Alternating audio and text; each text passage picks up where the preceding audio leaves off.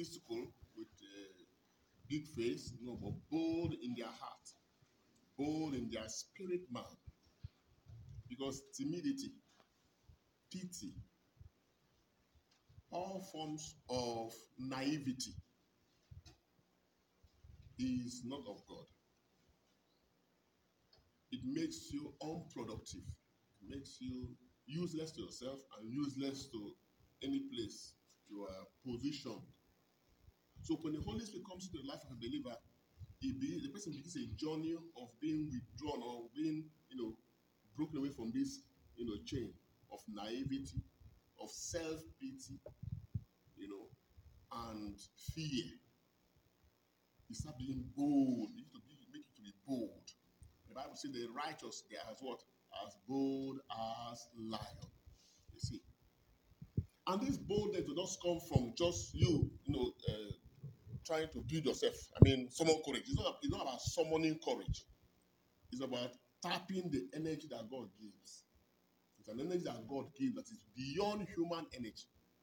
It's not the energy you get from food. It's not the energy you get from the things around you. It's a supernatural energy. It's called the spirit of might. And all of us, as believers, as God's people, we have access to that energy. Just the way you have access to food. Just that you have food in your house and they have even cooked it and it's in the pot does not mean you will not be hungry. Okay? Until you do what? Until you go, take hold of the food. Then what? You put it in your mouth. You chew it. You have to swallow it. Then it will digest. If you like, look at the food till tomorrow, till next week. If you are hungry, you will die of hunger. So that's how it is also in the realm of the Spirit. God has made us available to us the spirit of might that you and I can access it, take hold of it, and then make it our own, and then we see it at work in our lives. And that is what you need as a child of God to be able to sustain integrity in this terrain of life. If not, today you are down, tomorrow you are up, next tomorrow you are weak. Day to come you are strong. Your life will just be, like a pendulum, You will have a consistent flow in your Christian journey. And when your life is this way, the devil takes advantage of you when you're low and climbs down on you and mess you up. You struggle, you come up again. Before you know it, you get weak. One day you just give up. So that is why the prophet Isaiah, in the first reading, began to make us understand that there is a technology God has made available to his people. Because they were complaining. He said, to whom will you compare me that I should be like him? Says the Holy One. Okay? He says, lift up your eyes on the high and see. Who created these things? He who brings out their bones by number, calling them by his name, by the greatness of his might, and because he is strong in power, not one is missing. He continues and now says, in this, he said, have you not known? Have you not heard? That's the prophet now asking the people of God, have you not known? Have you not heard? The Lord is everlasting God, the creator of the ends of the earth. He does not faint nor grow weary. We grow weary. As long as you sustain human energy, you will grow weary. You will be tired. Huh? He said he does not grow weary or faint. His understanding is unsearchable. He gives power to the faint. So when we faint, he gives us power. He's not going to give us natural power. He's going to give us the supernatural power. Okay? And to him who has no might, he increases strength. Even youths shall faint and be weary. So if you say, I'm a youth, I'm a youthful person, I have energy, that will not sustain in the battle of life. Your youthful energy will not what? Sustain the battle of life. Okay? You say, young men shall fall and they get exalted. When things have to be done in the society, they look for young men, young able men, the way they used to describe them. But the Bible says that even with their youngness, they will fail. So don't depend on your youthfulness or your strength as a man or as a woman. It now says, but they who wait upon the Lord shall renew their strength. It's not renewal of that youthful strength. It's a strength that comes from God. And that's what I think that the Holy Spirit has taught us in the journey of teachings this year. We began to dive deep into the angelic grace, Remember that at the beginning of the year, the Lord was giving us His word. He said, "This shall be a year of illumination, where He will show us things. Show us things." I know many have forgotten that word. We thought it was just New Year declaration, and we've forgotten it. But we have seen that consistently the Lord has given us the touch in the spirit to know the right thing to do at every point in time. We don't just serve God. We don't just worship God anyhow. No, we are being led. You don't serve God the way you like. Today you feel good, you serve God. Tomorrow you are down, you don't say, okay, I can't serve God today. No, we are led each day consistently into the paths that God wants us to go through. And as we step into those paths, like David said, your word is a lamp unto my step and a light to my path. He has shown us a lot. And those things He has shown us, which we have taken hold of in the course of the year, by the grace of God, those few who were committed to the end, we shall see what 2024 is going to be. Because with what He has furnished us, we are able to engage the angelic strength that is coming from the Lord as we wait upon Him to be able to maximize the opportunities of 2024. So He said they shall renew their strength. They shall mount up wings like eagles. It's not that they're going to be carrying wings, around physically. No. But He is being parabolic about this, that they are going to be engaging angelic grace. Angels have wings, right? Good. That strength, that wing is a sign of the strength they have. And that strength comes from God alone. That's why angels don't eat food. But how are they able to operate? Amen? Because they are in the presence of God 247 in worship until one is commanded, go to the earth and carry this mission. The more they stay in God's presence, the more they charge themselves. The light of God that shines out of God in His glory is what charges the angels. They wait upon God 247. That's why they have angelic strength. The strength that comes from what? Being recharged from God Himself. The Bible says, in His light, we see light. Likewise, in His strength, we see strength. Child of God, what you need in all this prayer I'm making is a strength that comes from God. If you lack the technology of tapping God's strength in your journey of life, you will collapse. On the day of reckoning, you'll be shocked.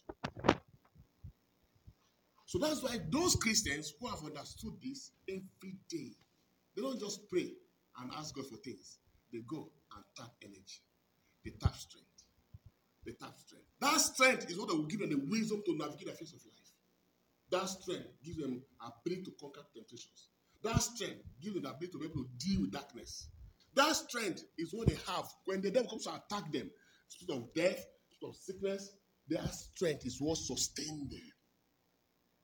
So the more you wait in God's presence, the more you charge yourself. You charge yourself. Some of you, to pray for 30 minutes, you cannot. And you expect 100% outcome. Your phone, how many minutes do you charge it? No phone is charged less than 45 minutes. You have the patience to charge your phone every day, but you can't charge your life for 30 minutes consistently. You charge your phone, you put it, after 5 minutes, remove it, you put it again. Then you make call, you put it again. With that phone charge, you are praying, your phone rings, you pick it, you answer. You are praying, before you know it, I'm coming. You are praying. No consistency. So the molecules that flow from God cannot really recharge your spirit. That's why on the day you have issues, you go that flat. Because you lack the energy that gives you what it takes to withstand the caution of the enemy. It's a wisdom of the Holy Spirit. Each time we go for Mass, when the church talks about active participation, because the way you dispose yourself will determine how fast the grace will flow to your life. You know very well. Some of the phones, just going to buy any kind of record and see you're going to charge it. They will tell you, no, error. Or it will charge you for 3 days instead of 1 hour or hours. Because there's a problem with it. Likewise, if you come, your disposition is of God to tap this image. That's what Jesus said in the gospel. What did He say? Come to me, all of you who labor and are burdened, and I will give you rest. What is the rest giving you? You think it's because of sleep. I'm sure that's what many of you have in your mind today. You will do the rest. You will just sit down. No more work again. No. He said what? My yoke is easy. So they see another yoke again. It's going to give you. And what's that yoke? The yoke of what is present. Become a carrier of the presence. So the rest that comes from God is his presence that mounts from your life. When you carry it, you will feel it. Because the presence of God will demand his own laws in your life. But it's a more positive way. So every day, what I'm praying for is the presence. We tap the presence. We come the atmosphere of his presence. Go with the atmosphere of God's presence. You determine the time of the day. You step out there, there's trouble, you are carrying the peace that Christ has given to you. You refuse to get trouble by the troubles of the world. You determine that the day is going to be a day that God has made for you, and you're going to be happy in it. No matter what the strength is saying, no matter the atmosphere. You pass in a valley where there's death, there's destruction, there's confusion, there's quarrel. You refuse to yield to what the first time they might from you. Oh, they say the price of sin has increased. Everyone is saying, you refuse to shout because you are not of this world. Have you forgotten? Or maybe this word doesn't make sense to us. So say you are in the world. You are not of this world. But why are you worried like those who are in this world? You forgot that your life has a supernatural touch. That when this system fails, your life system is surprised. Amen. Sometimes when we sit on these things and look at your faces, some will be wondering, this is really true? But that's the life we live as God's people. Each day that comes, we stare ourselves in the dimension. Then you go out there, they tell you all kinds of nonsense. What has God said? Even though we believe the reports of men, what is God's own report? Is your life governed by men's report or by God's report? That's where faith comes in. And we engage our faith. Because the good fight of faith. Because we will always win each time we fight the good fight of faith. The more we enjoy it, the more we prove our worth, the more we engage our stature, the more we go in deep and deep, and the glory of God will be revealed beyond measure. Testimony is not only about that peace. Testimony is about victory. Testimony is eternal peace. Testimony is being able to win every attack of the devil. They come to you physically, they come to you spiritually, they do whatever they want to do, and still, sometimes when people are looking at you closely, they're smiling like this. Don't think they are marrying you. They're only wondering that you are still surviving after all they did to you. Amen. When you look at this, good morning, you. They want to restore your life because of what they have done to you, and they're still seeing you moving. Because you're not operating human strength, you're operating what? The angelic strength. How do we get it? We wait upon the Lord. That's why we pray. That's why we wake up and keep vigil. We spend hours in those processes. While we slept, we are awake, tapping divine energy. We determine our day. They determine our day. We determine our own day. When Christ said, I give my peace, what are you doing with it? You go with his peace and then they trouble you, you'll get troubled. What a nebulous Christian. My peace I give unto you. I will receive it. You will even show sign of peace. We'll go out there. Small troubles scatter us. We fall into the same thing that people who don't have peace. We're chasing trouble. We're having high blood pressure like them. We're having all kinds of trouble like them. We worry even more than them. But because of my peace I give unto you.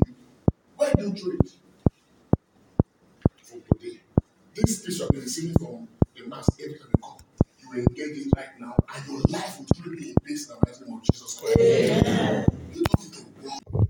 Your worry in the past has it achieved anything for you? All the headaches you'll be having, this one. You know, we think that God's hand is too short. Not because we are limited, we think God is limited. All the worries you had in the past, what has it faced you? But the little faith exercise, look at that. Your life has been on increase. Why not maximize it? I refuse to worry. I refuse to get depressed. The world can go down. I'm going up. When is a casting down? There's a lifting force for me. Because I'm not operating the human strength. I'm operating what? The angelic strength. There's strength that comes from God, not my youthful strength, but divine strength. And those who trust in the Lord, they're like Mount Zion that cannot be shaken. Shaking will come, but we shall not be shaken. Shout a big amen. Amen. The one was able to live that way. Lucy was a formidable young girl who understood the values of the gospel. She created her own space in the spirit and walked in purity in the midst of a world that was garrisoned with immorality, perversity, and all forms of sexual decadence. She stood her ground in a time when one man not called Diocletian was a great persecutor of Christians, butchered Christians, messed them up. Lucy remained adamant. She said, I'm a spark of Christ. My light will shine. They tried to defy her. She refused. And they butchered her. Her death created a cult, a Christian cult. You know what it's called? A cult? A group of people who now say we shall serve God, whether it is life or death. A movement started because of Lucy, young girl, because she refused to get defied. Child of God, have you begun? What are you doing to advance the kingdom? God has been giving testimony. When are you going to give the kingdom of God testimony? What are you doing now? Every day you're like this. My God loves me. When are you going to move something? So the kingdom can say, look at what our sister is doing. Look at what our brother is doing. We are moving things in the spirit. And so we pray at this matter through our intercession. We will wake up to understand that we are not to be pitied. We are not to be worried. We are not to be looking sorrowful or timid. No. We have a boldness that is born of God. And that boldness is what gives us the victory that overcomes the world. May God bless us once now through Christ our Lord.